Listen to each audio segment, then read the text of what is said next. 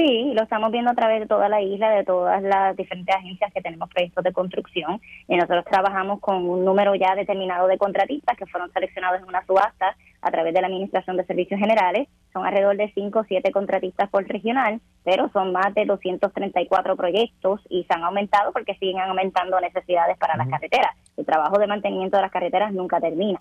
Así que sí, nosotros estamos ahora corriendo otra subasta a través de la de Administración de Servicios Generales para escoger más contratistas de pavimentación para poder entonces reforzar el programa, y estas subastas duran 3 años.